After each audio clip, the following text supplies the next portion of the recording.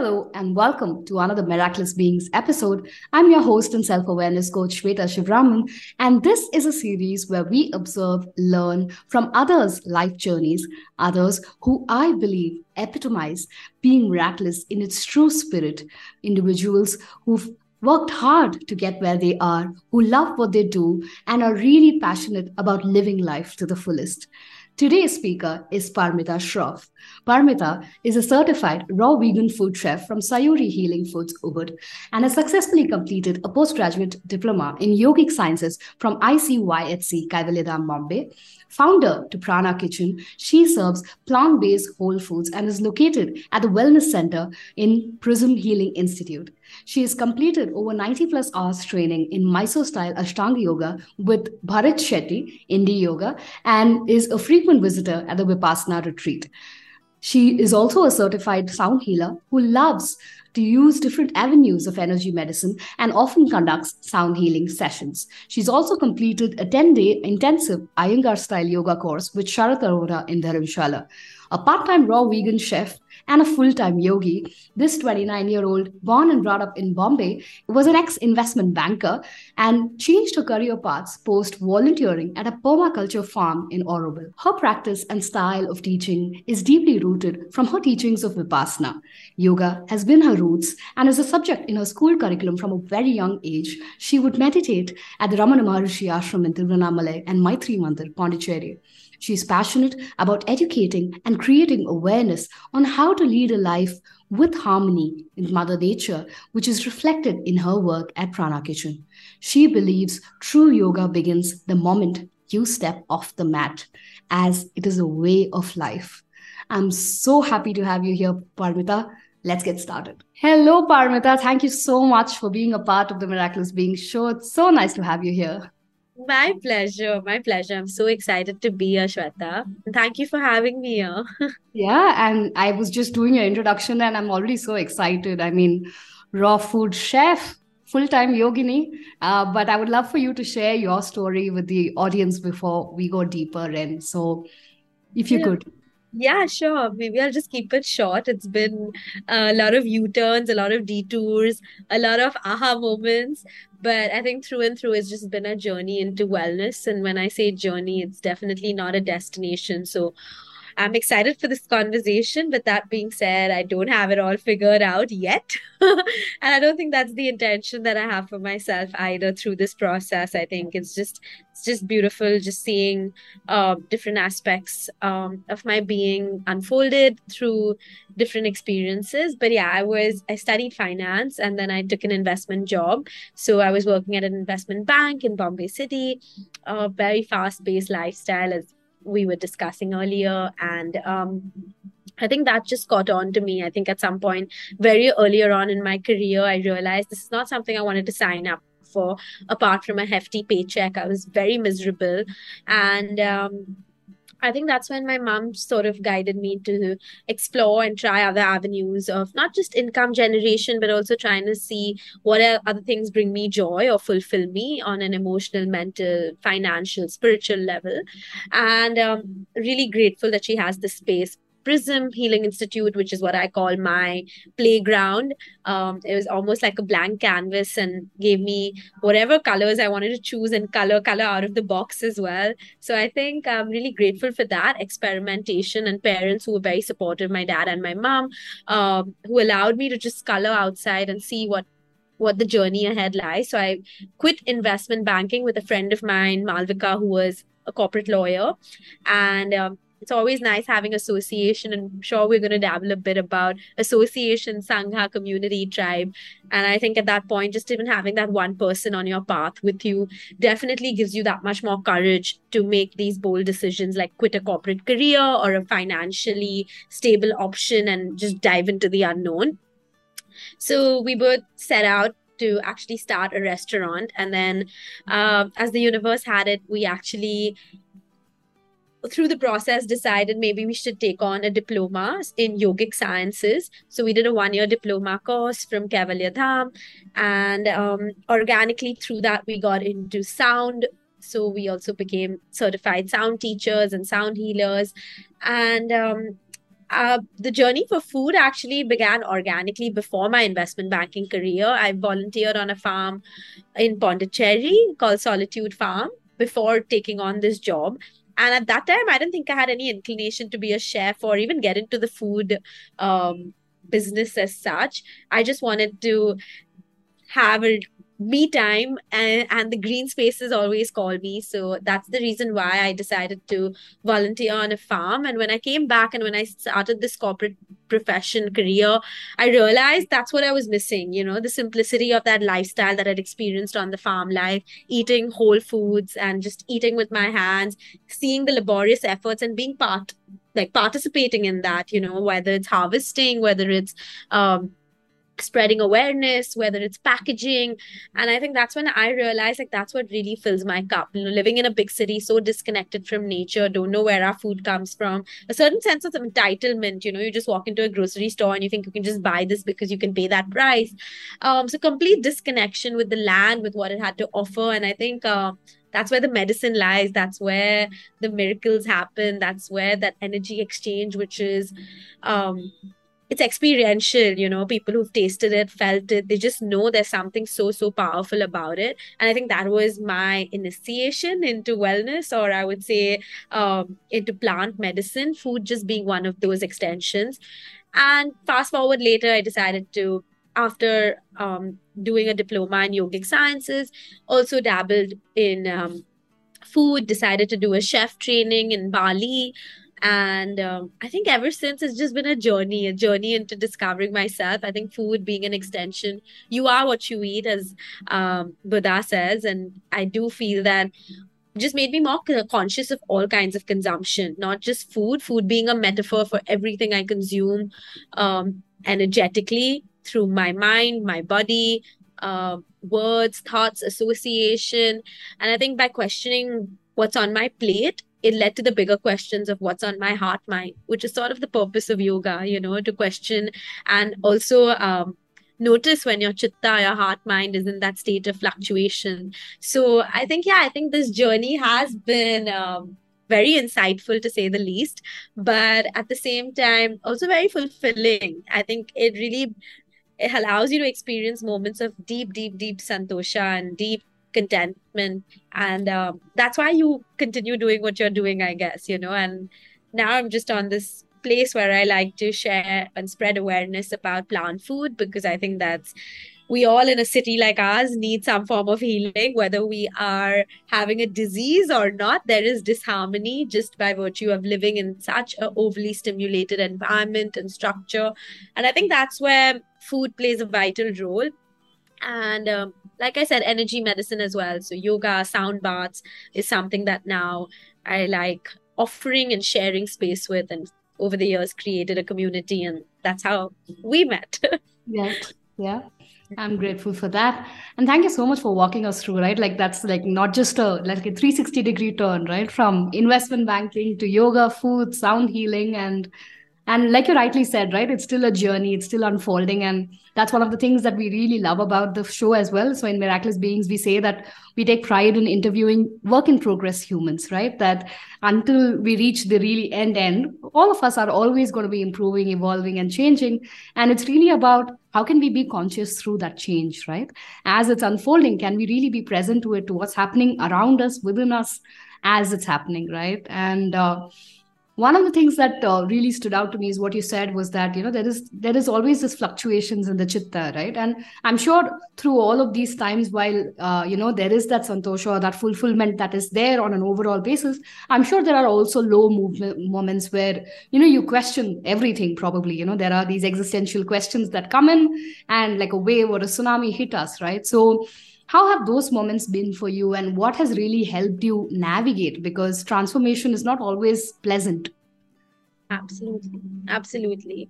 No, I think that's a very, very pertinent question. And I feel, even when I say I'm on this path and on this journey, a lot of people just assume by virtue of me being on this side of it, like a facilitator or a healer or a space holder or whatever you want to call me, that, oh, you've achieved it, so how can you share knowledge about it? And while I'm like, no, like, there are still moments where fear takes the better of me. There are still moments where I just don't know. I have zero clarity. I don't have any wisdom or any knowledge to share.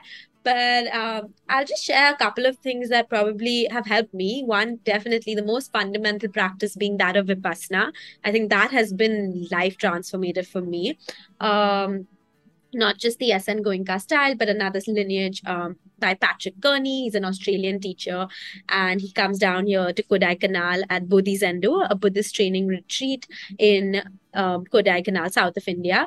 So those really helped me just cultivating Vipassana, tracking your awareness in real time. So I think it's a silent camp. And I think over the years, I think I've probably attended now around 8 to 10. I've lost track. But each time it's come back just watering newer seeds and realizing that, at the end of it, everything is in a constant state of flux or change, and everything is temporary. And how SN Goenka normally says, anicca, that there is nothing permanent. And I feel that's where the lesson lies, but also the problem lies, because all we ever know of life, and I think all we ever taught from a very young age is to get out of our bodies and get into our mind, schooling, education, everything. How are you uniquely different? Associate with your name.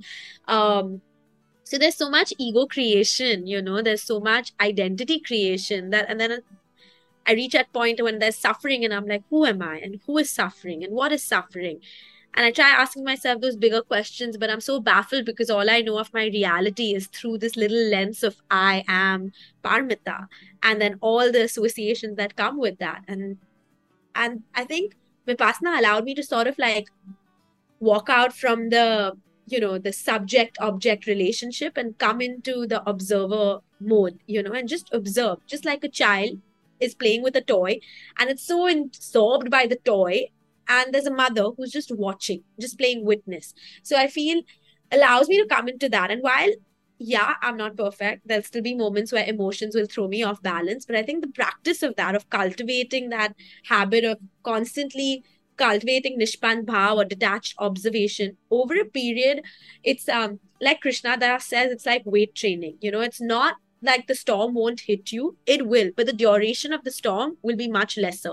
So you'll be able to experience anger, you'll be able to experience jealousy or whatever emotions life has to throw at you, but the grip it has on you is much lesser. And I think even in yogic philosophy, that we're all we're all bound by the kleshas, they're all afflictions. And Abhinivesh being the most prominent, fear of death or clingingness to life, which comes from our rag and dveshas, our attachments and, dislikes, things that we don't like. And, oh, this is what I love. Because if I ask you, Shweta, what do you like? Who are you? You'll probably describe yourself in things you like and Like, or things you do not like. Like, how else do you describe yourself? You introduce me as a yoga teacher, a raw vegan chef, a pet mom. All of this is things that I like to associate myself with, right? So I think at the heart of it, definitely cultivating that. So any form of meditation practice might help, but for me, Vipassana was a huge part of the practice and being exposed to it at a very young age. I think that again,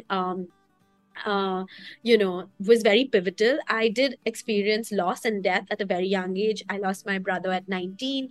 So I feel that again was a gateway, I think. And today I think I'm able to share this gift of life, or like that's what I feel prana tries to um, spread or share is, how do we live radiantly alive? How do we celebrate life? And how do we tap into our higher self? So I think I only understood that when I could understand what death is. So they're flip sides of the same coin. And having that exposure at a young age to practices like Vipassana, I was also fortunate that my parents gave me a lot of exposure to international festivals, whether it's Bali Spirit Festival, whether it was Rishikesh, the International Yoga Festival. So a lot of exposure to different tools. So I would again say, if you don't know where to start, or always nice to just sign up for something that's happening that sounds interesting. You may not be 100% yes about it, but even just you showing up at that class or at that practice, meditation, art, whatever form of creative expression,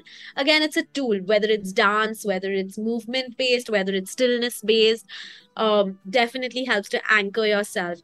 So I think any practice eventually, I think that comes allows you to just switch off the mind and come into your body. Because I think from a young age, the conditioning has been to get into your mind. How can you think different? How can you, think apart? How do you create a sense of how are you better than the rest? And I think, in a certain sense, when we drop our awareness into the body, into the feeling body, it's already there. We don't really have to do anything new, anything extraordinary. And I think, in that sense, that peaceful resignation allows you to deal with stressful situations from a more detached lens. And I think that's what helps me anchor myself. So, Vipassana and any other activities, working with my hands, particularly. So, farming, volunteering at a permaculture farm. We have a lot of minor chakras in our farms, and no doubt, kids, when we're kids, have very intuitive and very smart. So, they clap, they scream, they let it out. And it's the same tools for us. We just feel like we're adulting and more mature by being more stoic or being more well gathered, but actually we're cutting off our tools to release, cutting off our tools to come back, recalibrate, come back to equilibrium. So, and I think that's where our moon circles, come in, because I think, just like the moon, we all have phases, we all have tides. It's never going to be full, it's never going to be completely dark. That, there are going to be these cycles and phases, and having a community of people who kind of commit to their well-being and check in, periodically, allows you to feel safe and let it out, whether that's through tears, whether that's dance, movement, connecting in nature, again, biggest healer. So hugging trees, trekking mountains, swimming in the oceans, whatever is accessible, I would say, to a certain point. But yeah, Vipassana, connecting with nature, working with your hands and movement, um, are, I would say, my biggest tools to ground myself. Beautiful, beautiful. And I love how you said that, tracking and having that awareness in real time, right? I think that's one of the biggest challenges. Like when we are doing yoga, or, we are on the mat and we're so mindful and we're just so present. The minute we're off the mat and outside the shala, everything's gone, like the one traffic con and you're back to, swearing. So, it's really about how do you keep that awareness? Because I remember in Kaivaliram also one of the teachers saying that, yoga is 24/7. It's not that 60 minutes that you do on the mat. And I know you also have a strong view on how yoga is a way of life. Anything you want to share on how do you really keep that awareness on a regular basis? Yeah. So, sure. I absolutely agree. Yoga is a lifestyle. And I think the more you come into harmony, you actually just dwell in that space of love. And you come from that space of love, and love not just being an act or a gesture, but just everything you say, everything you do. How can I be more sensitive of my environment? How can I live a more compassionate lifestyle? How can I lead gracefully? How can I keep the intentions and of others over mine? How can I serve a community rather than just my family? And I think automatically, the more these ideas or questions plague you, or in a certain sense, you entertain this, it automatically happens. I think the universe helps you, because today when I look back, I'm like, when did I become this? Like, when did I become this girl? Like, at times people are like, can you just not think about the impact on, I don't know, environment, and can you just have this, and can you just buy this dress? And I'm just like, yeah, when did I become this? And I don't know, I feel like somewhere I did nothing, apart from the choice. Yes, we all have a choice. And the more you be conscious of your choices, I think it creates this almost like this energetic pathway. So you automatically start mirroring experiences that vibe your energy or your frequency match. So I think, and thoughts have an energy, emotions have an energy. So I think the more you start dwelling in that state of interconnectedness, you attract opportunities, people, situations that match that. So I would definitely say dwelling in love, but I know that's a little vague, but trying to, and I think that's why for me, even veganism is a lifestyle. When people are like, oh, is it just a diet? And I'm like, no, it just has compassion at the core of it. Whether that's through, you want to express that through your food, whether that's you want to express that through the clothes you wear, whether that's through the products you use, skincare, makeup, whether it's through the luxury brands or not that you choose or not to consume. I think all of that, and like, I think it's never ending. the more we live life, and just especially living in a society like Bombay, a metropolitan city, there's so much consumption. So to be conscious of all your consumption, I think that's hard in itself. And I'm not saying you want to drive yourself mad, but to whatever extent, to whatever limit you can choose, I think exert that choice, exercise that right to choose, whether in the smallest way. Maybe it just starts with one meal a week that you're being conscious of. And like, I think that slowly has a domino effect. And the universe conspires, it helps you make this switch or transition that is not just for the benefit of you, but for all other sentient beings. So I definitely felt that. So, which is why I feel like yoga became more accessible over time. And I think another thing that actually my dog has taught me, and I playfully like call him Leela, and I think is just don't take life so seriously. So, and this is again also my dad to a certain extent. He just has always been someone who is not afraid of being called silly or humorous or, laughs very easily. And I think I didn't realize that just having that playful attitude to life can sometimes just help you not be burdened by the past or the future so much, and you automatically can just dwell in the present moment because it's just playful. Even with meditation, actually, my Vipassana teacher, he always says dhamma is far too important to be taken seriously. So if it's a serious practitioner, you've killed the essence of dhamma. You don't want to do that. You kind of want to come with it with a playful attitude, play with it, get curious, try different things. And I think that's when it became more accessible for me. If I had to think that, a 19-year-old me walked into a Vipassana thing and thought that this is it, I was like, am I crazy? I would have probably thought that's for my 60s or 70s. And I think I actually realized this is so much more juicy right now in my formative years when I actually implement these tools. So I think, yeah, definitely play with it. Don't take yourself too seriously. And Yeah. try to lead a more compassionate life, try to be more conscious of your consumption.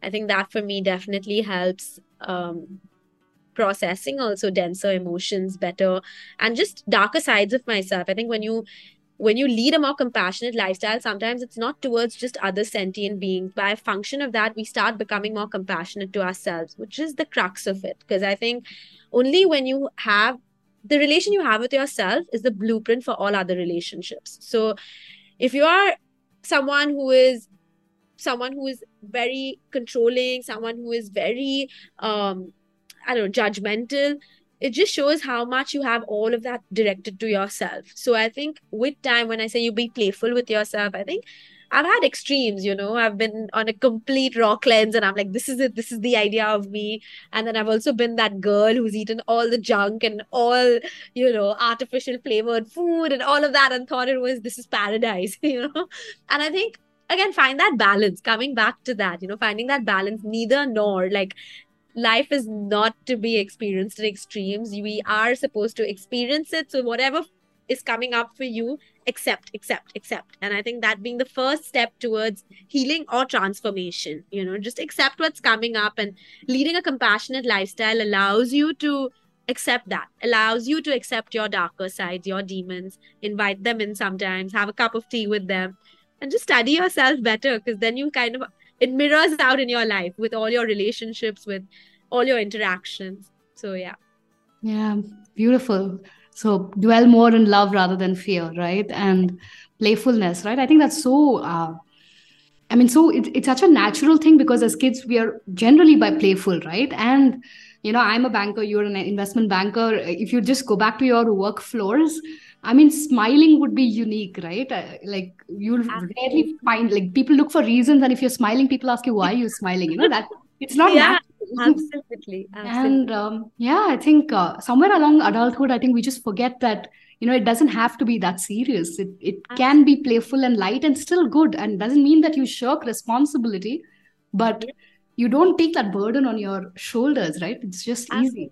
absolutely. Yeah. Yeah. And when I say playful, even the joys and even the sorrows, like in office today, someone said something and I thought it was like I got offended. So I just started crying and they were like, oh, I'm so sorry. And I was like, no, no, it's okay. I'll just tend to over express and overreact.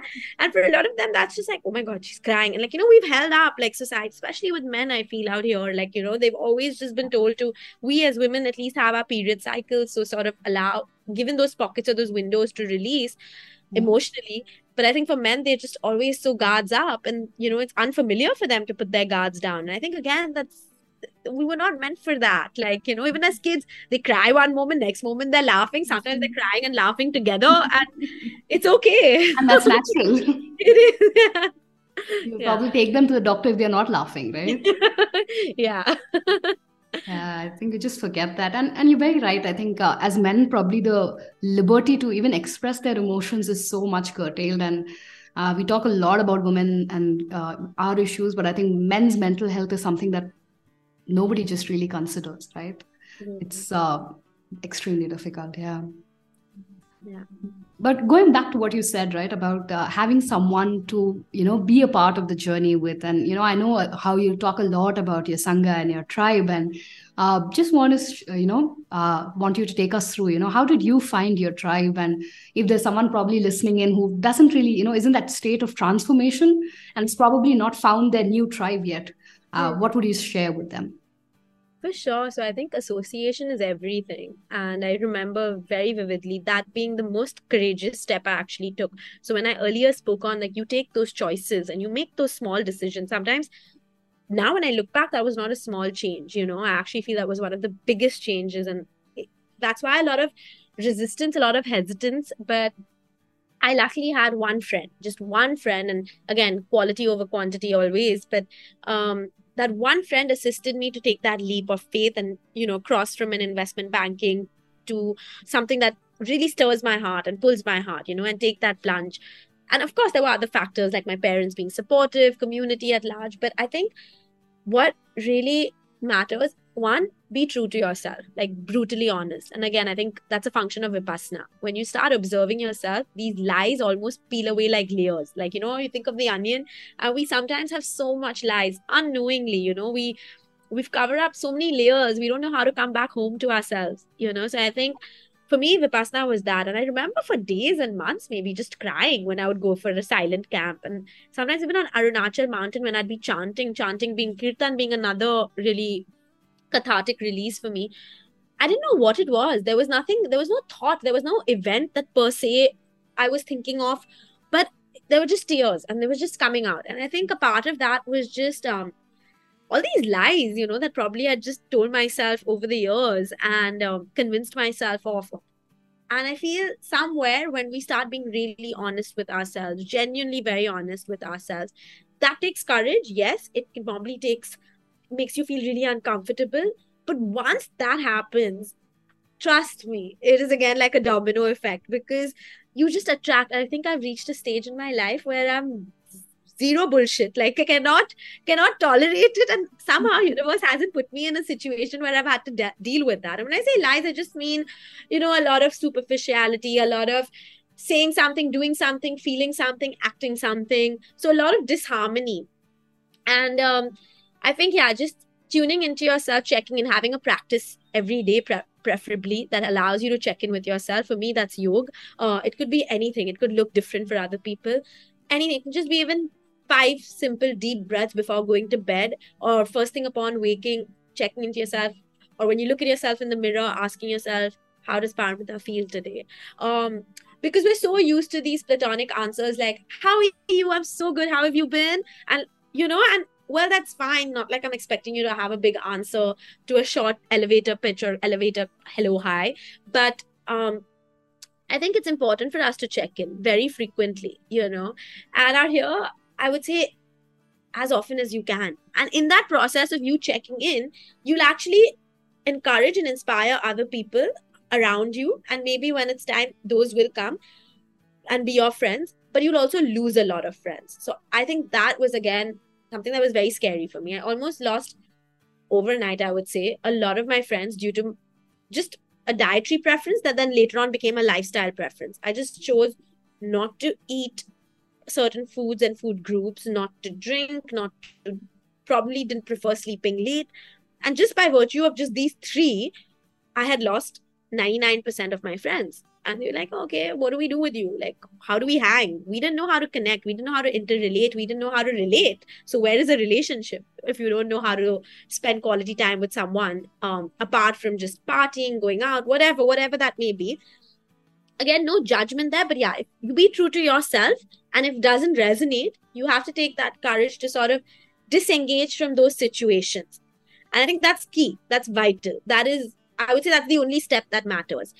And then as of after I started following and started just being true to my voice and myself, it took time. But then in the process, the magic just happened. One day I look back and I realized now it's no longer even, oh, this is the person I'm holding on to, or this is the closest person. It's more like just a shared crucible of like-minded people, and the energy is palpable. So today, whoever walks into my space, I really feel very connected. And even who walk into our moon circle, you've experienced this as well. Maybe just a circle, or maybe just a couple of circles, and we already feel so interconnected and so easy to talk to, and easy to be with. And I think that's what we're eventually chasing from a sangha or a community or a family or a chosen family or friends, just the lightness of being. Again, tying it back to playfulness, and the people who are right for you will just make you feel light and effortless. It doesn't feel like so much effort, doesn't feel, and that's how you know that that's your truth. That's how you know you're living in alignment. So check into yourself. If there's heaviness, there's denseness, there's struggle, there's resistance, chances are your environment is not something that's assisting you and your purpose. And once you start doing things that assist you and make you feel lighter, and take the courage to act upon that, and like probably disengage from people, things that continue to make you feel that heaviness, there will be a time of being alone, maybe, in momentary period. For some people, they automatically feel a part of a bigger community or a tribe. For some people, no, they probably have to. And I think that again, that process of just sitting with yourself allows for that unlayering to happen, those lies to fall away, so that you can come in contact with your truth, can birth clarity.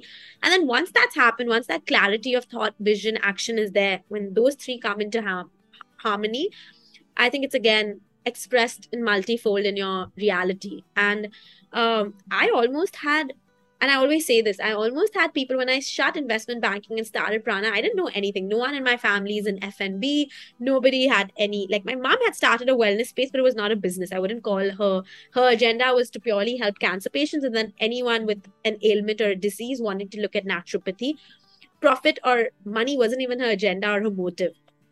So I feel like her vision was different, but it set the playground. It set the edifice for me to sort of go and like explore. But that being said, I feel the people who walked in were just angels. I had someone who sponsored to just help me out with menu planning, someone sponsored to design my work. Magically, if I wanted a cause that I want to kind of support underprivileged women, I would get table mats, coasters, aprons, people reaching out to me that we want to help you with this.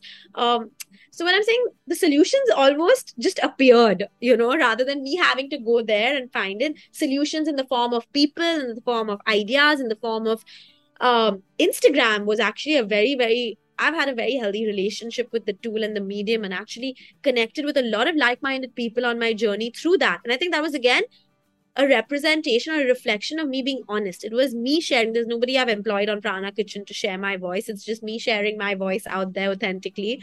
And I feel that again sent out like this energetic vibration that was reverberated by the universe through people, through conversations. I would, on rough days, randomly receive a DM saying, keep doing the work you're doing, and it would really fill me up. And then I started realizing that, oh, okay, there are like 10 people seeing my story. There are not even one person walking into my space, but there are 10 people. Like, this is overwhelming. And I think that's when I started feeling connected to people, things, situation over than what I just saw. And that's when you start believing you're really supported. So community or sangha doesn't just come in physical form. Of course it does. That's where it begins.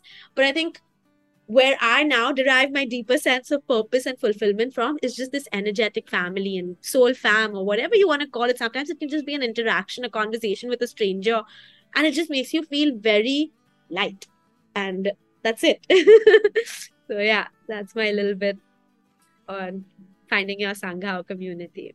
Yeah, But so Buddha, beautiful. Sangha came from the Buddha. That's where I picked it up from Vipassana. And Yeah. again, he always stressed upon, Buddha always stressed upon that you can't walk on this path alone. You need friends and like-minded friends. Yeah. So no shame in asking for help, no shame in saying, I can't do this alone.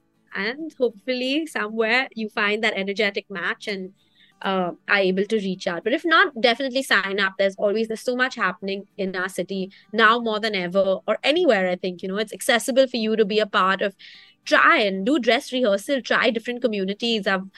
I think that's again important for you to see what's working for you. It sort of like helps you understand, oh, I like this, I like that, and then live that. Build And on you'll it. Yeah. automatically attract, you know, like-minded beings. Yeah, beautiful. So, again, going back to that centering in your own awareness, understanding yourself, staying connected, attuned, and really understanding what are you feeling, right? And probably monitoring that over a period of time. And like you rightly said, right? Like the book I'm writing is actually called You Are Fine, right? And it's obviously about how most of the time we are not, we say I'm fine and we move on, it's like almost like a courtesy question and then we move on to other things. But the truth is that, we're either always stressed, overwhelmed, strung out, burnt out, on the verge of it. And there's just so much emotional turmoil going on within us. And, we're just fine stoic beings outside. And I don't think stoicism was meant in that way, right? It was Yeah. the other way, that you really are able to work through everything and are able to be equanimous no matter what happens. But I think we just turned it around into a pretense. But I think that's beautiful in terms of really just being true to yourself and attracting the right family wherein it's effortless, right? I think a lot of time, most of us probably were people pleasers, for us, putting in that effort is the only way we know how to hold a relationship, right? Or going that extra mile. So learning that lightness of being and playfulness and just being effortlessly at ease at yourself and knowing that it'll happen. I think that was what I took away from it. Beautiful. So I think I just have one more question before we go into the rapid fire, right? So you first started out as a practitioner of yoga and are now teaching yoga. Just want to understand, how has that transition been, and how do you continue deepening your learning? Because it's an endless oasis there as well, right? So Absolutely. Wow, this question. It always makes me still pinch myself and be like, really, teacher? And I've always felt unfamiliar with that title, I feel, because it comes with, again, a certain sense of responsibility. And I'm someone like, I just want to play. I'm a child. I'm a student of the earth. But student first, always, and teacher later.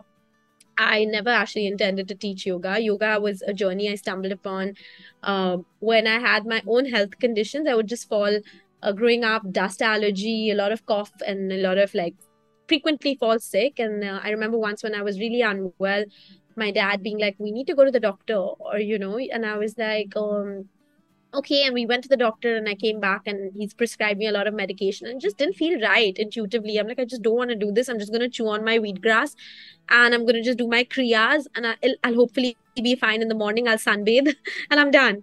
And I think that's when my dad was like, okay, it's fine for you to choose not to have this, but you need to have at least some deeper understanding of this. And that's when he actually pushed me. He did the same diploma in yogic sciences from Kevalyadam earlier on in his journey. And he definitely pushed me to do it. And he said, you just need to have a better understanding of your body, and have a connection with your breath, because again, that's your life force. And health is such a function of that. And again, the most subtlest things are the most undervalued. When we think of health, we think of this physical, tangible body. And we think, oh, we have to rectify it. 90% of the people who come to my yoga class, can I headstand? Can I do this? And I think that's where I feel I still struggle to be called a teacher, because one thing is, I don't want yoga to be misrepresented. At least that's something my teachers in school, I was fortunate to have yoga as a subject in my school from a very young age.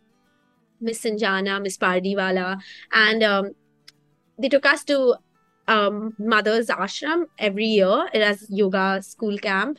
And I think one thing I learned is like, yoga should not be diluted, and that's something I was also reiterated in Kevalyadham by Swamiji. And that's the one thing that, it should not be diluted. And I think that's where people think that yoga begins and ends at asana. And they don't realize that's just a limb. That's the first limb. It's the most tiniest aspect of it. And Even people who come in, I just want to do that, I have a back problem, I have this problem, not realizing the energetics of it. If you have a back problem, you have a shoulder problem, there's an emotional imbalance, there's an energetic imbalance, and only when those are rectified, if you can't back bend, there's so much fear, there's so much dwelling in the past, your heart is closed.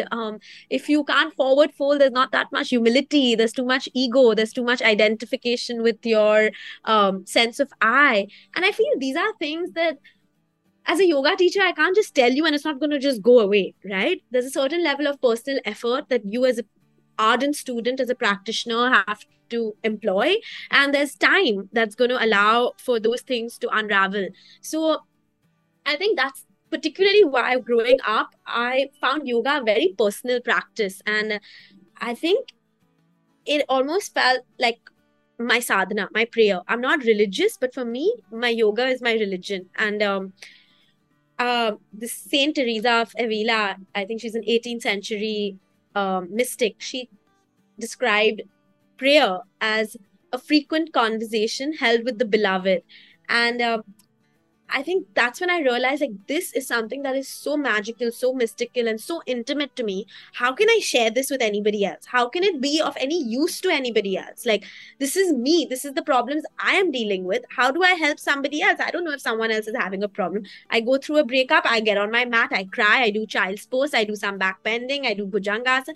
I'll just do it. My body is intuitively just responding to these problems with these solutions.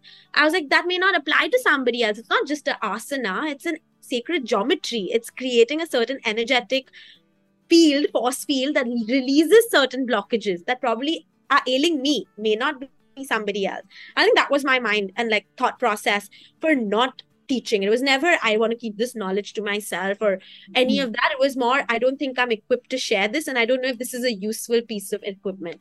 Until obviously much later on, much after I lost my brother, much after a lot of other life challenges, I actually looked at myself and I'm like, yes, I'm different. I acknowledge that I'm different from a lot of people. But what has helped me claim my uniqueness? And I think that's where yoga stepped in. You know, that's where I realized it really helped me feel at peace with myself, even though I wasn't just a product of what I was seeing mass produced in my society. And that's when I felt a lot of people today, just with the amount of stress, the lifestyles, the comparisons, the Instagram as well. You know, like I said, I have a very healthy relation with it, but I've seen a lot of people, you know, compare and go down this whole mental health psychosis of sorts. You know, just comparing and just feeling not enough and not adequate enough. And I feel that's where I felt yoga was a very effective tool. Also with self-image issues, doubt, self-esteem.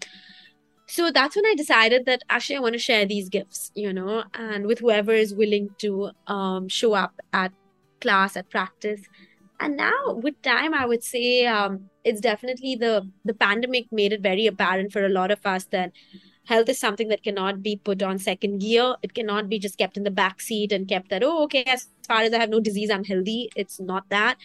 People understood the value of life, the sense of urgency we want to give to feeling radiantly alive, to feeling our best because we're not promised tomorrow. And yeah, I think that's where I feel I started feeling more of value, my gifts of more value, because I saw that reflected in society. And that's been my journey as a yoga teacher. I still cringe when I have to say that. And also because there are shoes that are so big to be filled.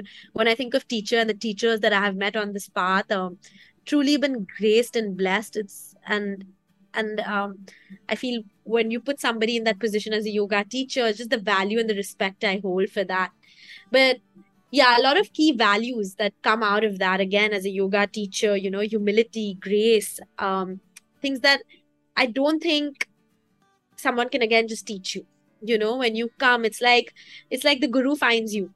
It helps you from going from good to ru, from darkness to light. So when you're in that state, when the fruit is ripe enough, it falls off from the tree, you will find your teacher, you will find your guru in whatever form, and it'll change. Maybe you don't have that same teacher all through, but yeah, I think that's been my journey. I've had lots of different teachers, and I've had my own coming back to my own grounding practice, because that's something, like I said, it's my prayer time, it's my sadhana. So that's something I don't compromise on at all, even if I'm a teacher. In fact, I'll cut out on classes, but I can't pour from an empty cup. So definitely that's something I keep coming back to work on myself, to try out new experiences. And yeah, dress rehearsal always, the playful attitude always.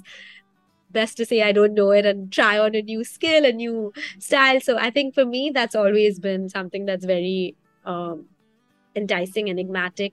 But I think at the heart of it, definitely sharing yoga in a practice that sounds true to me, and putting more emphasis on things apart from just the body. So when people come in and I'm like, build a relation with your breath, that is yoga. Like, sit with yourself, that is yoga.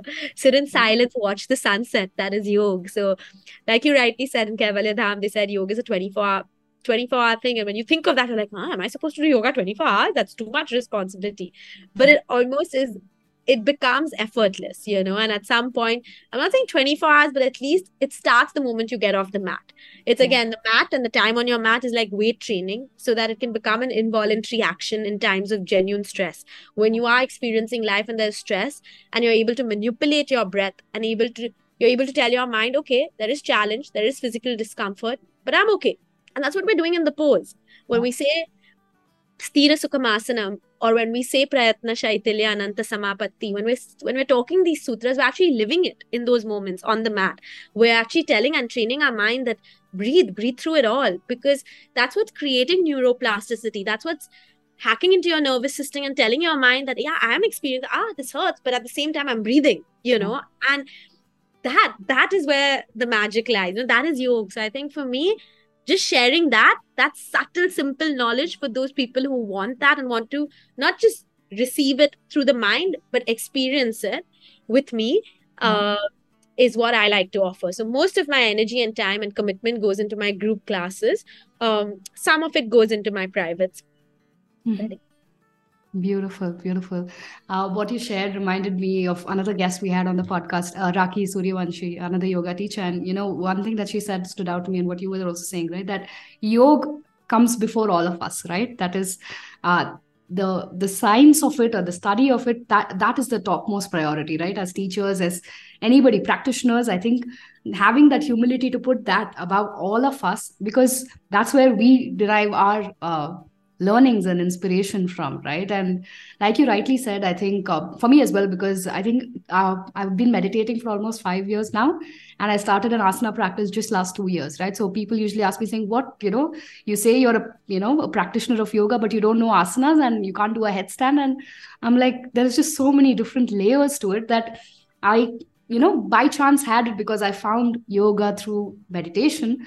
But it's just so beautiful because I think it's very subtle the way it works on us, right? And like you rightly said, you probably recognize the benefits of yoga when you're in that storm, and you suddenly say, hey, I'm a different person. Like I felt that during the pandemic, that the whole world was raging up in a storm and I was calm, peach. Like I was like, okay, this is happening, all right. It gives me more time for my practice. And you don't realize, and otherwise I would have been an anxious, nervous control freak, because that's who I was just 4 years ago. And you recognize all of those things when you are suddenly put to test. And like you rightly said, that's what we're learning through those asanas, right? How do you breathe through it? Like I think one of the only things that my yoga teacher, even now, she says, right? She looks at my face and she's like, breathe. You're holding your breath, you're not even breathing. And that's all we need to know, that, even when your body is twisted into a crisis, can you remember to breathe at that moment? Because that'll pass. And, you can just anchor yourself to the breath and stay grounded. Absolutely. Yeah. Love the way you put that. Beautiful. All right. Shall we go into our rapid fire? Are you ready for it? Yes.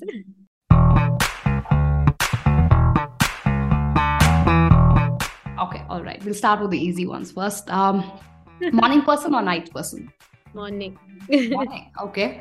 Punctual or always behind schedule? I would say I'm punctual for like a class. Like I'm very disciplined, but then I also like to go with the flow. So if not with classes, but barring classes, if there are any other schedules or appointments for whatever reason, I'm not able to make it on time or they get cancelled, or then I would say I'm more free flowing. easy to be changed. But for classes, if there's that sense of discipline is there for that. But for others, I would say I'm flowing, impromptu with whatever life wants to throw in me. Lovely. Okay. Books, movies, or podcast? Books, I think. Yeah, books. Yeah. So, if you had to pick your top 3 books, which probably transformed your life, what would they be? Very tough. Okay, you can make 3, 5. Whatever just comes to me. Top 3 puts the pressure. It's all about being light and playful. Okay. I would say definitely what changed my life was Sun Food Diet Success System. It is by David Wolf, a raw foodist. I also would say The 40 Rules of Love by Elif Shafak. I really enjoyed that book. Fiction, but also a lot of deep philosophical layering in that. And maybe my experiments with truth, with Gandhi's autobiography, Gandhiji's autobiography. Lovely. Okay. Role models you look up to, and what qualities in them do you admire? Again, I think everyone has something beautiful, and if and not as well, we all are shades of grey. But I definitely feel today the person I am is a lot to do with my family. So they are my closest, most influential role models.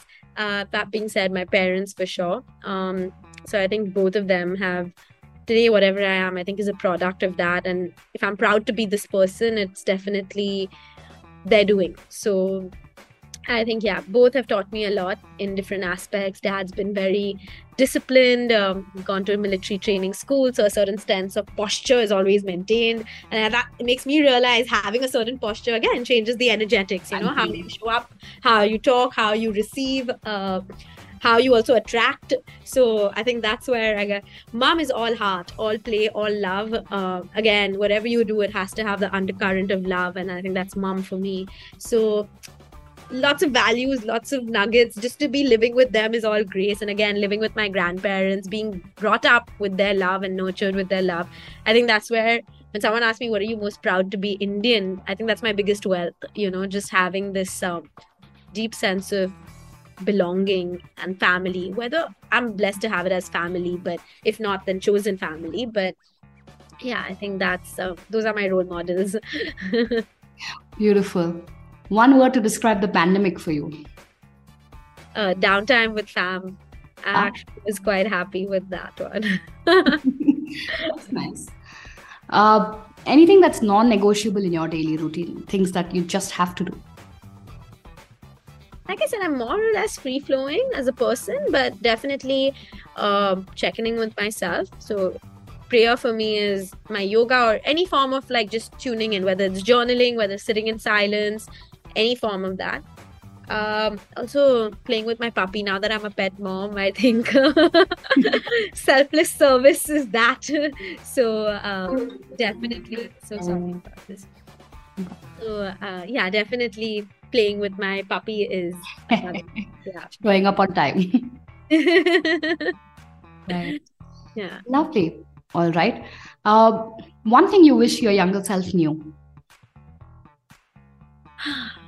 It's a good one. One thing I wish. It's all temporary. It's all transient. Yeah. Not to hold on to everything that happens in life, everything that somebody says or that you hear. Don't judge your own actions like as though, you know, it's do or die, 100 or 0. I think, yeah, just learning to sit in the middle at times and also getting comfortable with the discomfort, because it's all transient. You know, we can only understand life when we understand loss, and we can only celebrate life when we learn to accept loss and suffering. So they both are sort of flip sides of the same coin. So if I just tell myself to embrace change, and I know that's still a toughie for me, and human conditioning naturally to be like resist change and fear it, but I think that's changing. I think that's what I'm trying to change over time, the resistance to the fears that come up, and tapping into like faith a lot more often and surrendering to a higher plan, to a higher purpose. Yeah. Lovely. That was actually going to be my next question. We always interview work in progress humans. So our question always is that what are you working towards? What is Parmita 2.0? 2.0. I think definitely it's this faith over fear.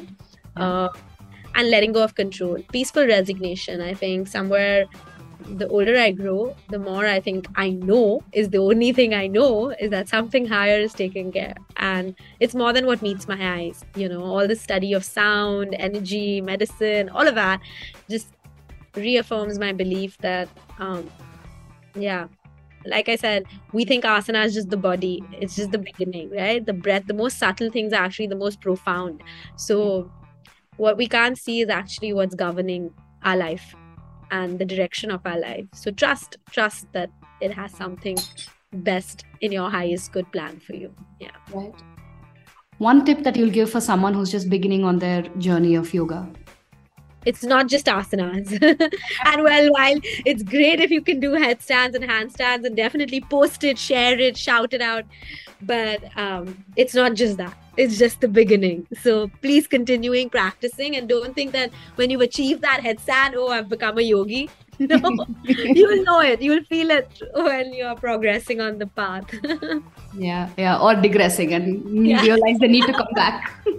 I think that's how I realized my path when the sadhana went off. But, lovely. Okay, last question. If there's one takeaway that you want audience listening into us to take from this conversation, what would that be? Oh, this has been so lovely. How do I give you just one? Okay, give me a couple. I liked what you said about being equanimous. I think that's something that I just spoke about, sitting in the middle, and also sometimes when life throws both shades, try to cultivate tools, practices, rituals with your community, by yourself, whatever way to achieve that equanimous state. And I think that's been a byproduct of my lifestyle. I would say tuning into myself a lot, doing a lot of yoga, eating clean, or journaling, reflecting, meditating, moving with awareness. All of that has actually helped me just play this funny thing called life better. Again, there's no right or wrong in the larger scheme of things. But yeah, I think that for sure was one of, the highlights. And play. When people say practice, there's a certain sense of seriousness to it. So I'm like, just play. That's definitely someone who's tuning into this. It's okay if you make mistakes. And a friend recently was just like, life is to be experienced, so live it. Sometimes it will take you on that roller coaster high, sometimes on the down low, and somewhere in between, hopefully you figure out how to ride the wave. So yeah. So beautiful. Thank you so much. I can keep going on, but it was an absolute pleasure. Thank you so much for being here. And all the best, and keep doing this. I think it's so inspiring, not just for people, your listeners, but also people like me at the receiving end. I feel so humbled and so inspired, and just so many creative new ways of sharing your gifts. And I think that's beautiful. And thank you for having me here. And looking forward to seeing you soon. And I hope Mysore gives you all the yogic wisdom. You're in the land. So whatever you're seeking, I hope it finds you super soon. Thank you. Thank you so much. It was a pleasure speaking with you. Likewise. See you.